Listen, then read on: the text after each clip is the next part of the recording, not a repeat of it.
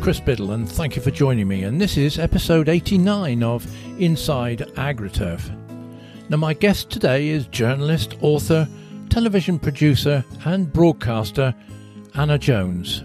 Now, in 2018, Anna set up a group called Just Farmers to establish a network of farmers who could respond to inquiries from the media in an honest, straightforward, and no-nonsense way, eliminating jargon that might be unfamiliar to journalists and the general public.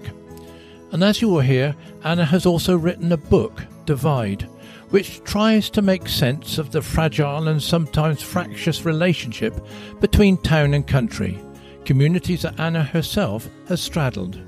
For here is someone who grew up on a family farm on the Welsh borders, with a heritage stretching back 5 generations, but also lived the city life, experienced the ignorance and mistrust of how our food is produced, and even joined a close friend on a march through Bristol with Greta Thunberg. Anna, many thanks for joining me, and that gives a flavour of Divide's content, but let's start at the beginning. I read that you always wanted to be a journalist. Yeah, I don't quite know why. I think somebody planted the idea in my head when I was about a 12-year-old schoolgirl, and we were in one of those lessons, and the teacher was asking, "What do you want to be when you grow up?" And a girl in my class said a journalist, and I just shamelessly nicked the idea. It was a real penny drop moment, because I thought, well, I loved English, I loved writing and telling stories, but I was also always a people person and chatty, and I find people endlessly fascinating. Everyone's got a story to tell, and I'm very chatty and quite nosy. So the whole package seemed to come together for me. You've got all the credentials then. Yeah, so once I decided that's what I was going to do, I was pretty single-minded from then on. And you took a degree, did you, in journalism? I did, yes. And I think, I was one of the rare ones who knew at the age of 18 what job I wanted to come out of university with. So, a lot of journalists will do an academic degree, English or history or something like that, and then do a postgraduate diploma in journalism. That sounded like an awful lot of student debt to me. So I decided to skip the academic dusty library books bit and go straight in for the vocational degree. Yeah. And where did that lead you to then, Anna? Where were your first jobs? I started off in local newspapers. So came sort of home to North Wales and worked for North Wales newspapers on the Wrexham Evening Leader as a graduate, and then to the West Midlands on the Express and Star in Wolverhampton. And I did that for about 4 years before I moved into television and got a job as a researcher on Countryfile at the BBC. And was that a dream job? It was at that time, yeah, because I was only 25 and I was a real sad individual. I used to watch Countryfile on a Sunday morning, which is when it used to go out back then. And I would write the name of the producers down and send them letters asking if I could come and do work experience and if I could work on the programme. And eventually an opportunity came up, and I got my first contract at the BBC. And I ended up staying at the BBC as staff for about 12 years then, working my way up from researcher to director to producer. And then I went freelance in 2018. And what are you currently involved in then?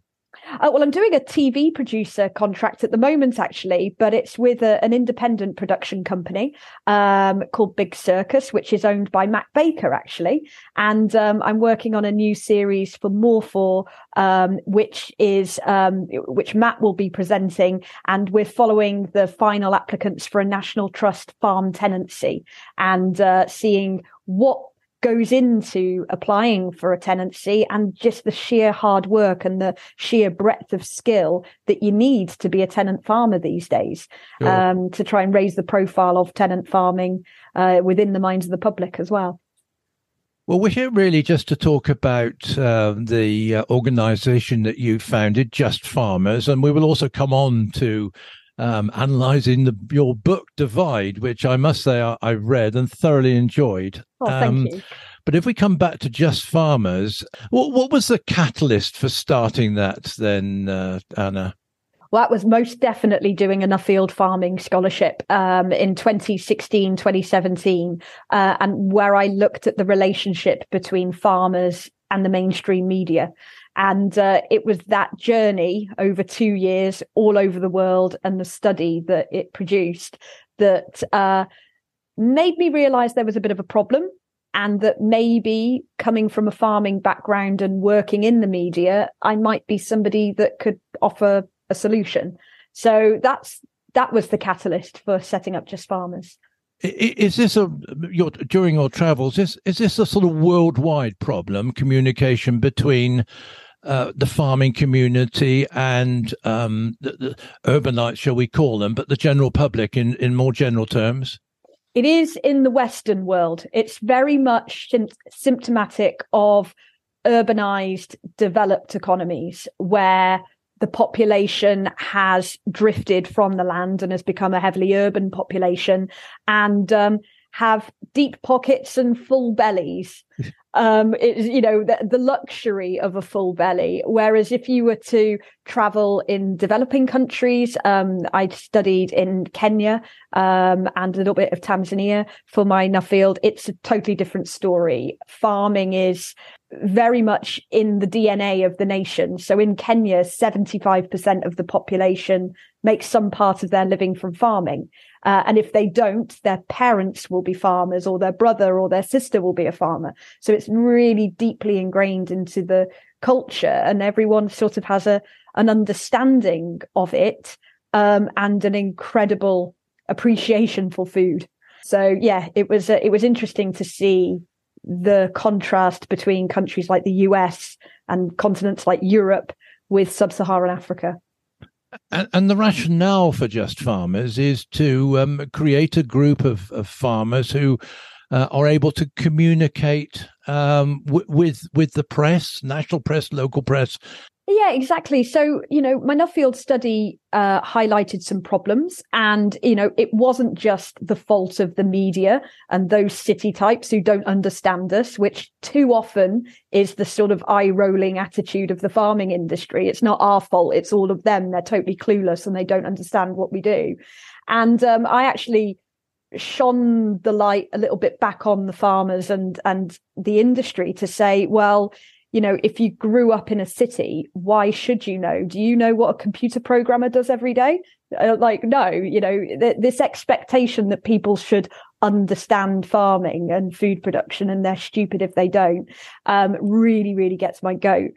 So I wanted to, find people in the farming industry who are willing and able to be completely open about what they do, can talk to people in an authentic and human way, and connect with people in an informal, conversational way, rather than kind of trying to spin some industry messaging or some kind of PR, or just banging the drum to back British farming. And that kind of almost patriotic spirit, I'm not convinced it cuts through massively. I think something deeper and more human is needed.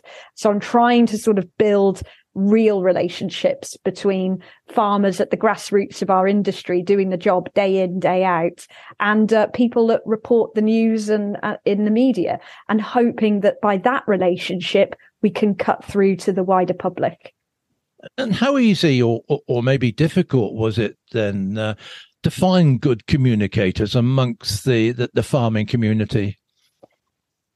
Farmers, there are many, many fantastic communicators, but within the farming echo chamber, the difficult bit is finding those that are able to communicate with confidence outside of the bubble. And that's the challenge, because I feel enormously privileged, and I'm sure you do, Chris, that we get to hear these amazing stories within our industry, because people talk to us because they trust us to understand, and they talk to us with an openness that people outside the farming industry don't get to enjoy very often, because there is that suspicion and a chronic lack of confidence among many farmers, sort of a feeling of, people won't find this interesting, or people will think I'm just a farmer, or I'm just stupid, or something like. Sometimes some of the things farmers say when they start opening up about where their insecurities come from around communication are really upsetting, and we have to do a lot of work kind of building that confidence back up and really instilling in farmers and growers that no, what you do is fascinating, it's vital, and you are the expert in what you do. Nobody on the planet knows more about your farm than you do. And the things that you could tell me about your soil or the field layouts or the mapping or the animals that you've bred over years, that is fascinating stuff. We just have to find a way of packaging it and communicating it to the public in a way the public can connect with, because they don't understand all the jargon that we use.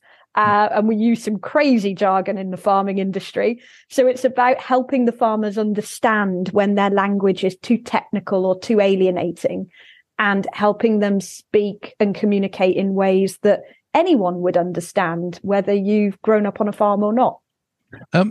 Can I just throw one name in, which you're probably expecting? Jeremy Clarkson. Right. Yeah. Is he a hero, or what is the opposite of a hero? Anti-hero, yeah. Oh, you're catching me at a good time for this, because I'm about to write an opinion piece for Farmers Weekly on whether he's good or bad for the farming industry. And I haven't started writing it yet because I'm still mulling it over. But thinking out loud, I do recognise what Jeremy Clarkson has done for farming. And I do understand why our industry has kind of rushed to champion him, because, it felt it was in need of a champion. And Jeremy Clarkson is a very high profile person with a lot of clout who put the struggle, the everyday struggle of farmers onto the mainstream map and into mainstream consciousness. So I get that. I do. But the idea that Jeremy Clarkson is a champion for anyone but himself is a naive and dangerous pitfall.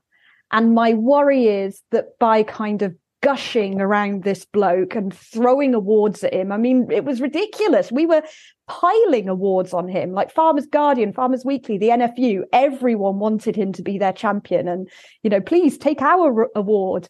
And I just think that sets us up for a fall, because he is a loose cannon. What he has said about Meghan Markle is unforgivable. And as a woman, I find it absolutely despicable that he could even come up with that. I mean, what kind of person even thinks like that? It was disgusting. And I worry that we've put him on such a pedestal that could it reflect badly on us that we automatically agree. And unfortunately, there are some outdated views within our industry, rapidly falling into the minority, but they are still there. And does somebody like Clarkson embolden those that hold either misogynistic or views or whatever it might be? So I worry. I do. I think it's, he's a celebrity at the end of the day, and he's out for himself. Indeed. He is not there for British farming. No. Yes. I don't know. I'm still formulating my thoughts. Interesting. Well, I'll read that with a lot of interest. Tell me, do you tend to be with the farmers that you've, shall I say, signed up or you've identified? Do you tend to be proactive or reactive to stories? I mean, or is it a mixture then, Anna? Well, we can only be as proactive as our resources allow. So we're a tiny project, and our editor only works 2 days a week. I have another career, so I'm kind of doing it in the evenings and weekends when I can get time. So it very much is a small project that's punching above its weight and doing really good work. I would say a lot of it is there are about 300 members of the media who are registered on our site that come to us looking for a farmer to plug into a story they're covering. And we give them, they either find that person with their own login on the website, or we can do a shout out on our WhatsApp groups and go, oh, can anyone help this country file producer? They're looking for X, or we've had the Mail on Sunday on, they're looking for Y, can you help? What we try and do proactively is these media briefings, which Claire Hargreaves, who's the editor covering Emily Davis while she's on maternity leave, and we're going to try and get ahead of what we know are going to be big talking points and big issues, and do a kind of sweep of quotes among our farmers and really kind of get the feeling on the ground. And we think the media find it helpful to have almost like a big old vox pop that lands in their inbox. So rather than just reading industry press releases from the unions and the trade associations and organizations that might have a bit more of a political agenda, they can actually read just the views of ordinary farmers, and it helps to sort of them to contextualize what it is that they're reporting on. So we're hoping to do more of those this year. And given the toxicity, if I can say that, of some of the debate that surrounds farming, are some of your contributors, or some farmers in general, are they afraid of putting their head above the parapet? Oh, gosh, they've been massively afraid of putting their head above the parapet. And sometimes I feel I'm only scratching the surface. I would say that is very sector specific, though. So if you're lucky enough to be a beef and sheep farmer in a beautiful upland part of the country with plenty of scope for beautiful Instagram pictures, I would say that you're more likely to speak to the media because, you know, not only have you got the positive story to tell, and there is a positive story, whatever George Monbiot says about beef and sheep, you've also got the pretty pictures to go with it. Where it's really hard, and where I have great sympathy, is for those farmers that are running indoor intensive livestock systems, be it pigs, poultry, dairy. It's much harder for them because the pictures can be a little bit confronting to the public, particularly if they don't understand or are not familiar with it. And sometimes for them, they say, look, why would I want TV cameras in one of my broiler sheds? Like, I'd rather keep my head under the parapet. And that's a real battle for us at Just Farmers, because it's those people running the less pretty systems, inverted commas, that I would say really need our help, because they are up against activist pressure that will tell the story with or without their permission, and will get the pictures with or without their permission. And if you don't have a seat at the table in that discussion, and if you're not equipped to be open and proud of what you're doing, I would say that is not going to help their sector long term. And, and it's about being proud of what you do. And I would say we have got a broiler producer in one group of the farmers, and he was like, I really don't want to be on Instagram. And I was like, you don't have to be on Instagram. I'm not going to make you put pictures of your birds on Instagram, but you can help in other ways. Just being on the end of the phone if a reporter needs a background research chat, or, maybe writing a blog or whatever. There's so many different ways you can communicate, and being a social media influencer or having all these amazing pictures, that's only one way of communicating. We really do want to help farmers put their head above the parapet, particularly in those sectors where it's hard to do so. Yeah. And is there a common theme, a common topic that tends to land on your desk or the desk of your colleagues at the moment? It's really interesting how it's changing, because when we first started, it was all about the environment and animal welfare. Now it's all about food prices and food availability and food security, and quite a lot on policy as well, because obviously we're in such tumultuous times with ag policy. Food prices, and also, the impact of rising costs on farmers. The media have really caught onto that, and they're very interested in it.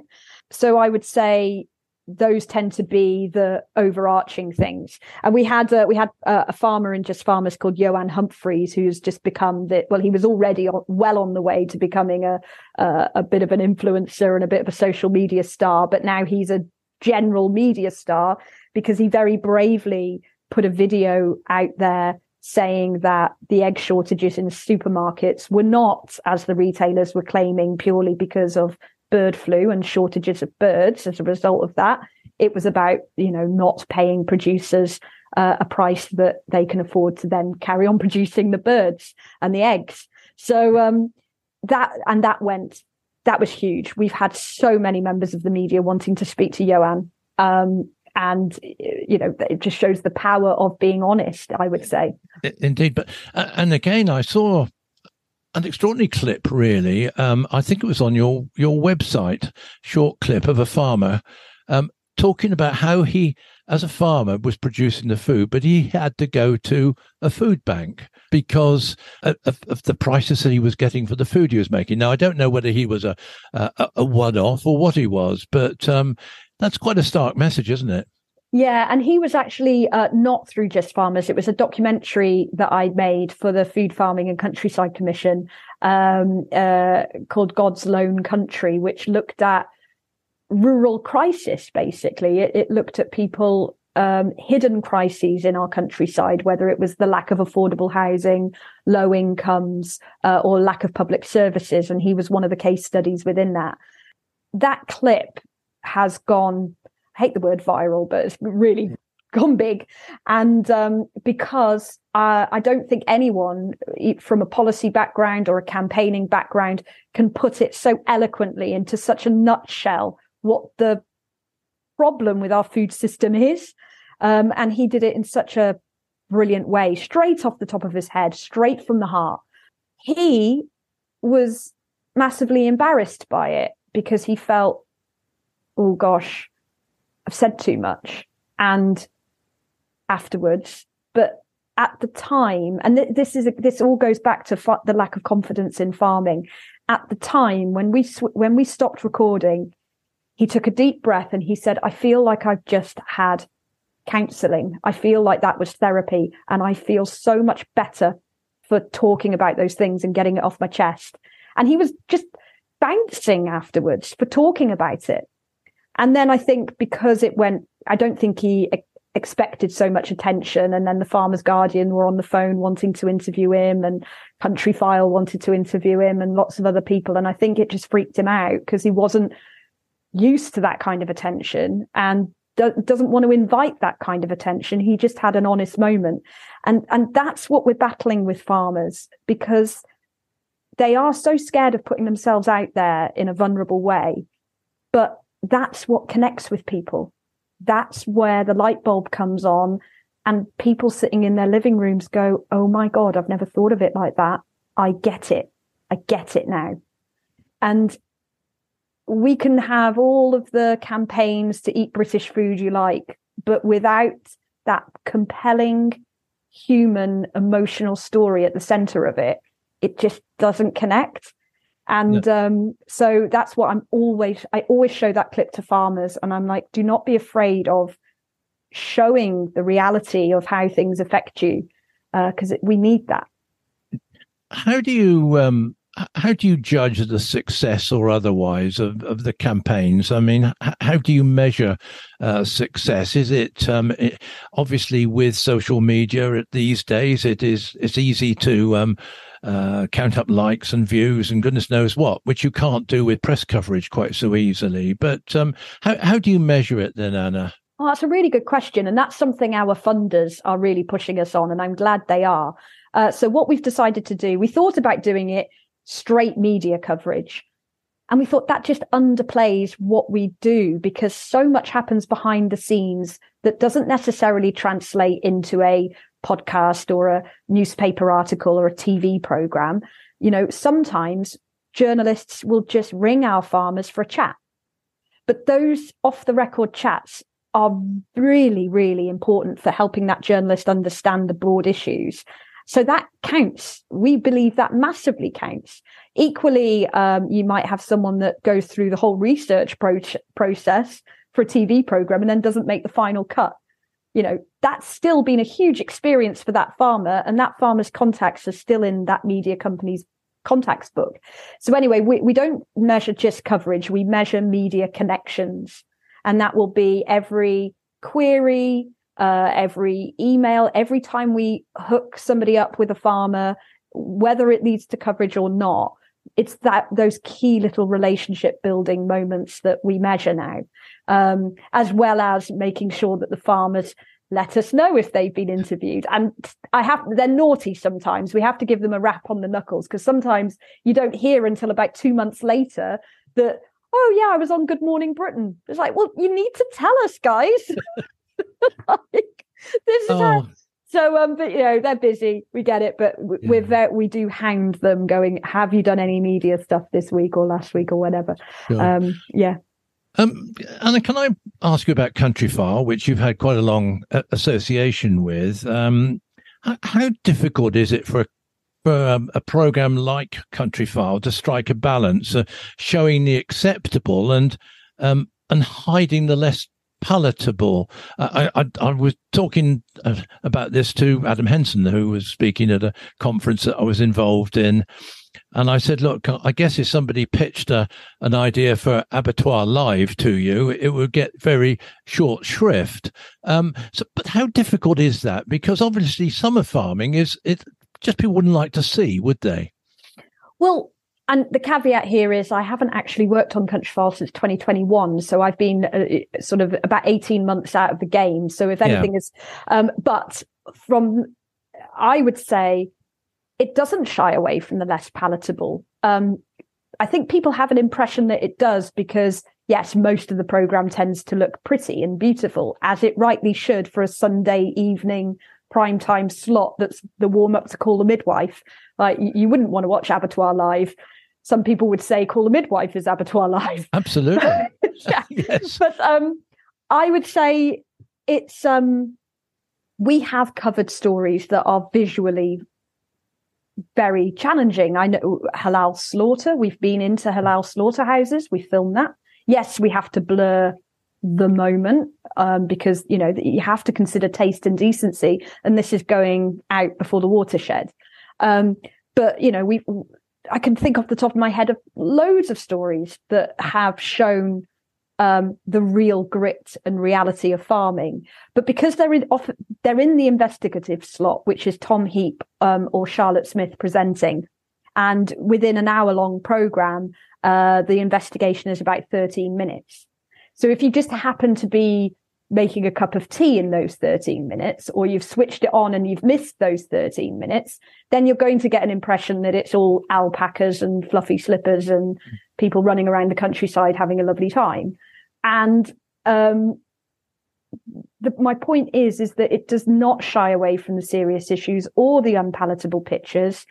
And the journalism on Countryfile is second to none. I have never felt that it shirks on its journalistic responsibility at all.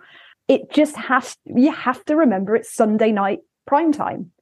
What can they do? It's only one that people seem to expect Countryfile to be all things to all people because it is the flagship rural affairs program on the BBC, but it can only do what it can do. But what it does, I think it does brilliantly.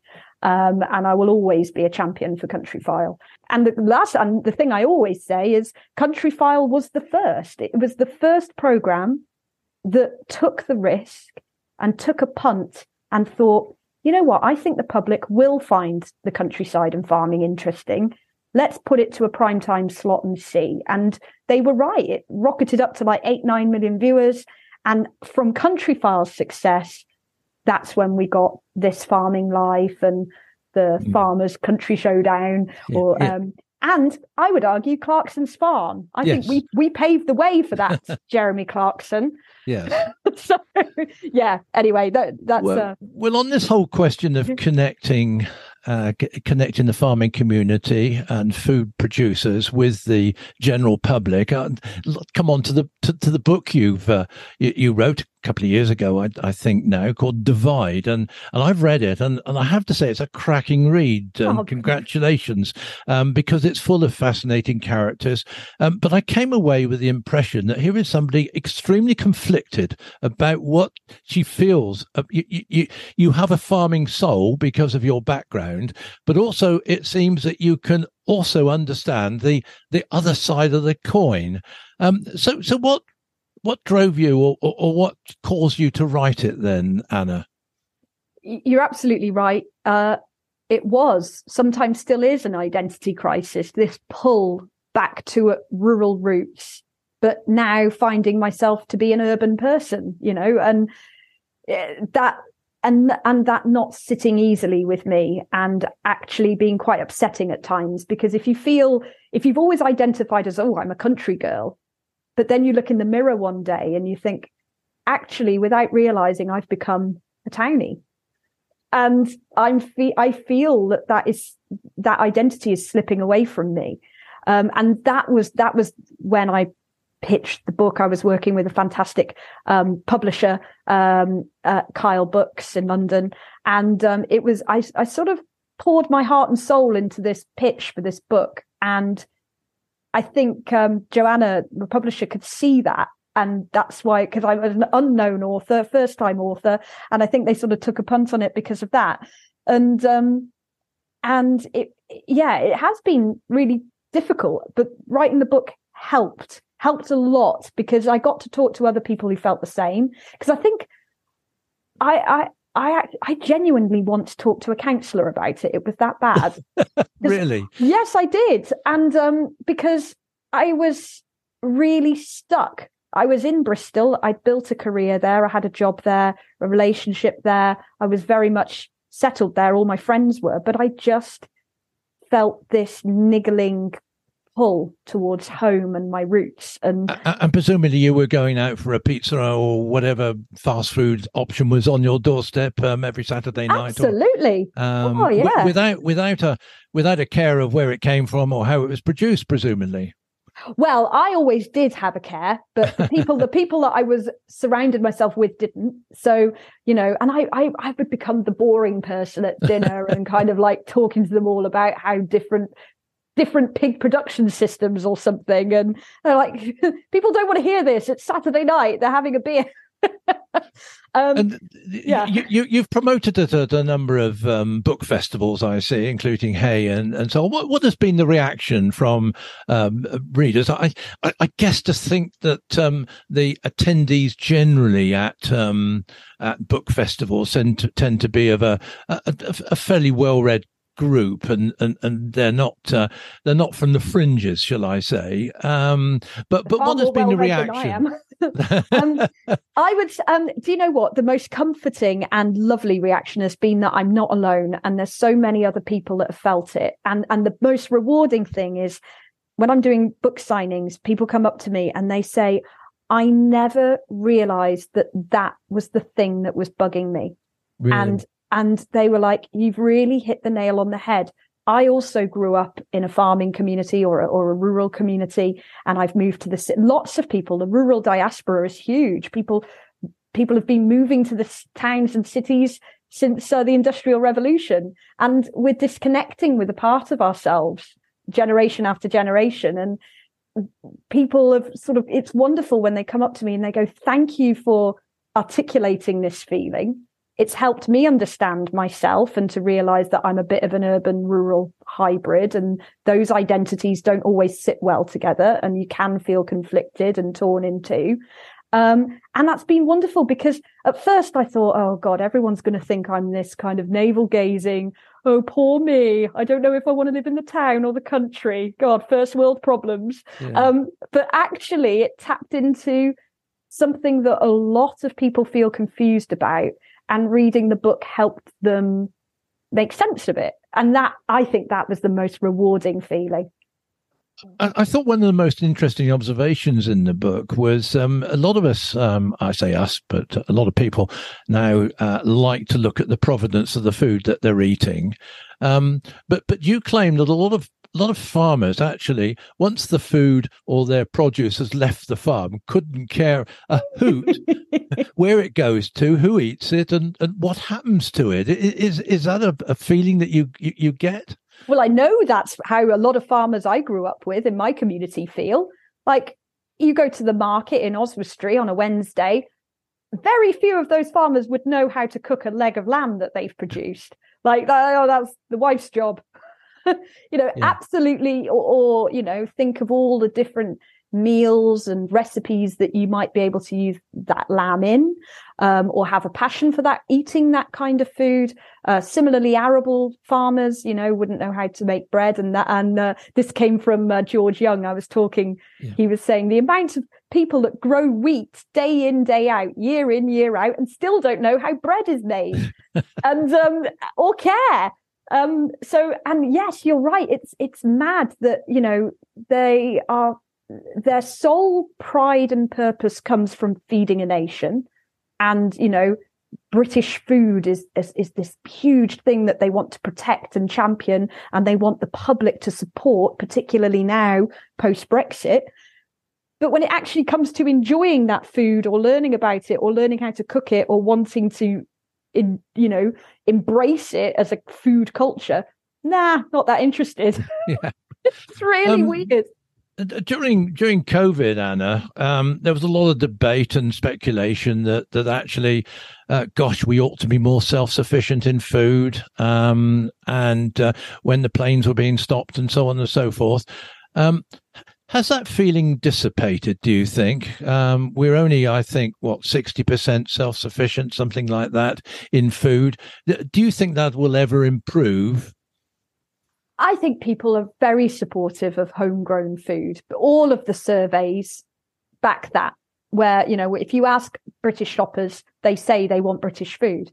And I believe that they are sincere when they say that.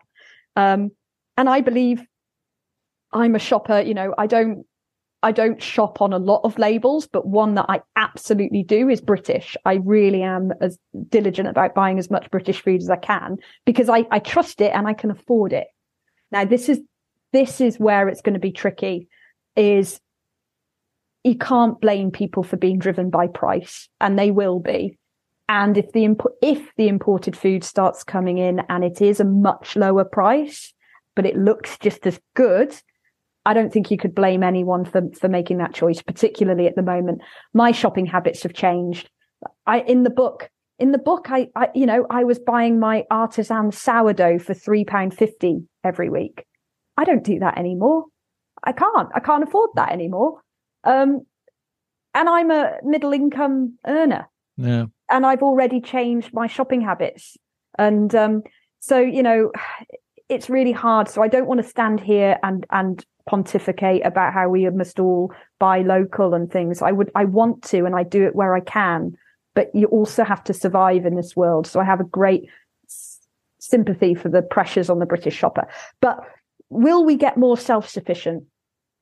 I mean, we absolutely could. And, the government are making all the right noises about wanting to support British horticulture. The amount of fruit and vegetables we grow here is ridiculous. We could do so much more, but you've got to have the political will to get there. Yeah. Have we got that? You describe in the book a number of contretemps, I think is a lovely word, but discussions, and quite animated discussions you've had with various groups. And I believe one of those was with the group. Was it with the Nuffield fellow Nuffield students, yes, when you suddenly announced you were going to have a meat-free day, and a meat-free meal? It wasn't even a day. Meal. And it appears that the balloon went up. Oh, it did. Yeah, that didn't go down well at all. I mean, just to give you the context of where we had this discussion, we were on a global focus program. There was about 8 of us traveling together for 6 weeks, studying international farming systems all over the world. And we just happened to be somewhere in Eastern Europe. We were so tired and jet lagged, I can't even remember where we were. I think we were in Frankfurt or somewhere. That's not even Eastern Europe. That was in Germany. So anyway, we got to this restaurant, and we had been traveling hard. We'd been to the US and across Europe, and we were tired, and we'd been eating a lot of meat, a lot. And I remember that night feeling like, oh God, I can't eat any more meat. I need something green and fresh. And so anyway, so I'm having a meat-free meal. And then my downfall was saying, and I think everybody should have a meat-free meal once a week. And the farmers immediately leapt on the defensive, because there was an Australian egg producer, a Canadian beef rancher, an Australian beef rancher and several other meat producers there, and they really took umbrage with the fact that I'd said everyone should have a meat-free meal. Not in that meal that night, but like as a society, we should be open to having meat-free meals now and again. And it just really, it got a bit silly, and we had a big old row about it. And I think obviously the next day we all made up and it was all fine, but it really made me realize just how emotional this space is. And when you have people swanning in and saying everyone should go vegan or everyone should have a meat-free Monday, it made me realize you have to be more sensitive to that and understand that you're basically directly threatening someone's livelihood, but equally that they need to be a little less defensive, because they overreacted. They did. Yes. So, on both sides, there needs to be a better way of having these conversations. And there was this delicious story about you actually joining an Extinction Rebellion Zoom call, and your perception was it was rather like a parish meeting of very polite. It was. I think those were your words, but there you go. And I think that raised it was they were a lovely group of people, and I again, when it started talking about who wants to go and sit on a runway or who wants to go and sit on this road or whatever, I realized this probably isn't for me. But one thing it also did, it was an incredibly white middle class group of people who could afford the time to go and sit on runways and sit on roads. And it made me think that there is an inequality in our environmental activist and our conservation and our farming worlds, where we are a little bit of a homogenous group talking to each other. And sometimes I worry that we're so out of touch with actually modern Britain and the people who are, Britain in 2023. And I sometimes despair a little bit at how unrepresentative these groups are, and the same goes to the conservation world. My sister's a conservationist; she knows about that. And for our own industry, we're hopeless. Considering we feed the nation, we are hopeless at representing that nation in terms of what we look like and who we are. That was one thing I observed about the Extinction Rebellion meeting. You've mentioned his name in passing already, but do you find any merit whatsoever in George Monbiot's proposals to effectively ban farming as we know it? There's merit in his case for change, most definitely. And I do, when George Monbiot talks, a lot of what he says, I find myself nodding. In his particular solution that he's come up with recently, no, I don't think there's any merit in that. And I think it's dangerously divisive. I think we were starting to do some really good work between farmers and environmentalists, particularly around all regenerative agriculture and the rise of the agroecological conversation. We were really starting to see people come together and work together. And then Monbiot comes in with his very divisive, very simplistic manifesto and just throws a petrol bomb in it all. And yes, it sells books. I have seen people queuing around the block for his book, literally queuing up and down a festival site, snaking away, and then he sold out of books. So in that case, Anna, is George cut from the same cloth as Jeremy Clarkson? In their ability to attract attention, yes. They've both got that down very well. I think that was a tactful answer. Well, look, Anna, I've really enjoyed this conversation. We've covered a lot of ground. I think finally, and I think you've answered this actually, and did Writing Divide provide a cathartic release of your understandable conflicts about both sides of the food production argument, shall I say? Yes, it definitely did, because I feel more at peace now. And I feel like I understand myself a bit better. And what's the word, when something sort of crystallizes your thoughts. So before I wrote Divide, it was all flying around in my head and didn't really make much sense. And I think getting it onto the page and discussing it with people like yourself has helped me make sense of it. And once you make sense of something, you can accept it and then move on with your life. And I have been able to do that. I feel much more calm in my mind, and I've accepted that I will always be a farmer's daughter from a farm, but I've accepted that I have a new part of my identity now, and I love city and town life. That's nothing, and you can have both. But I must admit, I have left Bristol and I've moved back to Shropshire, but I'm still living in a town. So I'm closer to my roots, but holding on to the urban life. Your beliefs. Well, look, Anna, so many thanks. I really have enjoyed that. As I said, I enjoyed the book. It was just full of delicious anecdotes, and which I really enjoyed. So can I thank you for your time this afternoon, and all the best with Just Farmers, and obviously with the sales of Divide. Oh, well, thank you, Chris, and thank you for your time as well. I really appreciate you inviting me on. Thank you very much. Well, wasn't that great? What honesty. What wonderful ability to understand that there are always two sides to a story. And Anna goes the extra mile to appreciate all the issues. Now, I can fully recommend Divide, and you will find a link in the show notes, as well as a link to Just Farmers. And next episode, I'll be talking to another former Nuffield scholar about the potential conflicts on farms and in family businesses over the issue of succession. So thank you for joining me. I'm Chris Biddle, and this is Inside AgriTurf.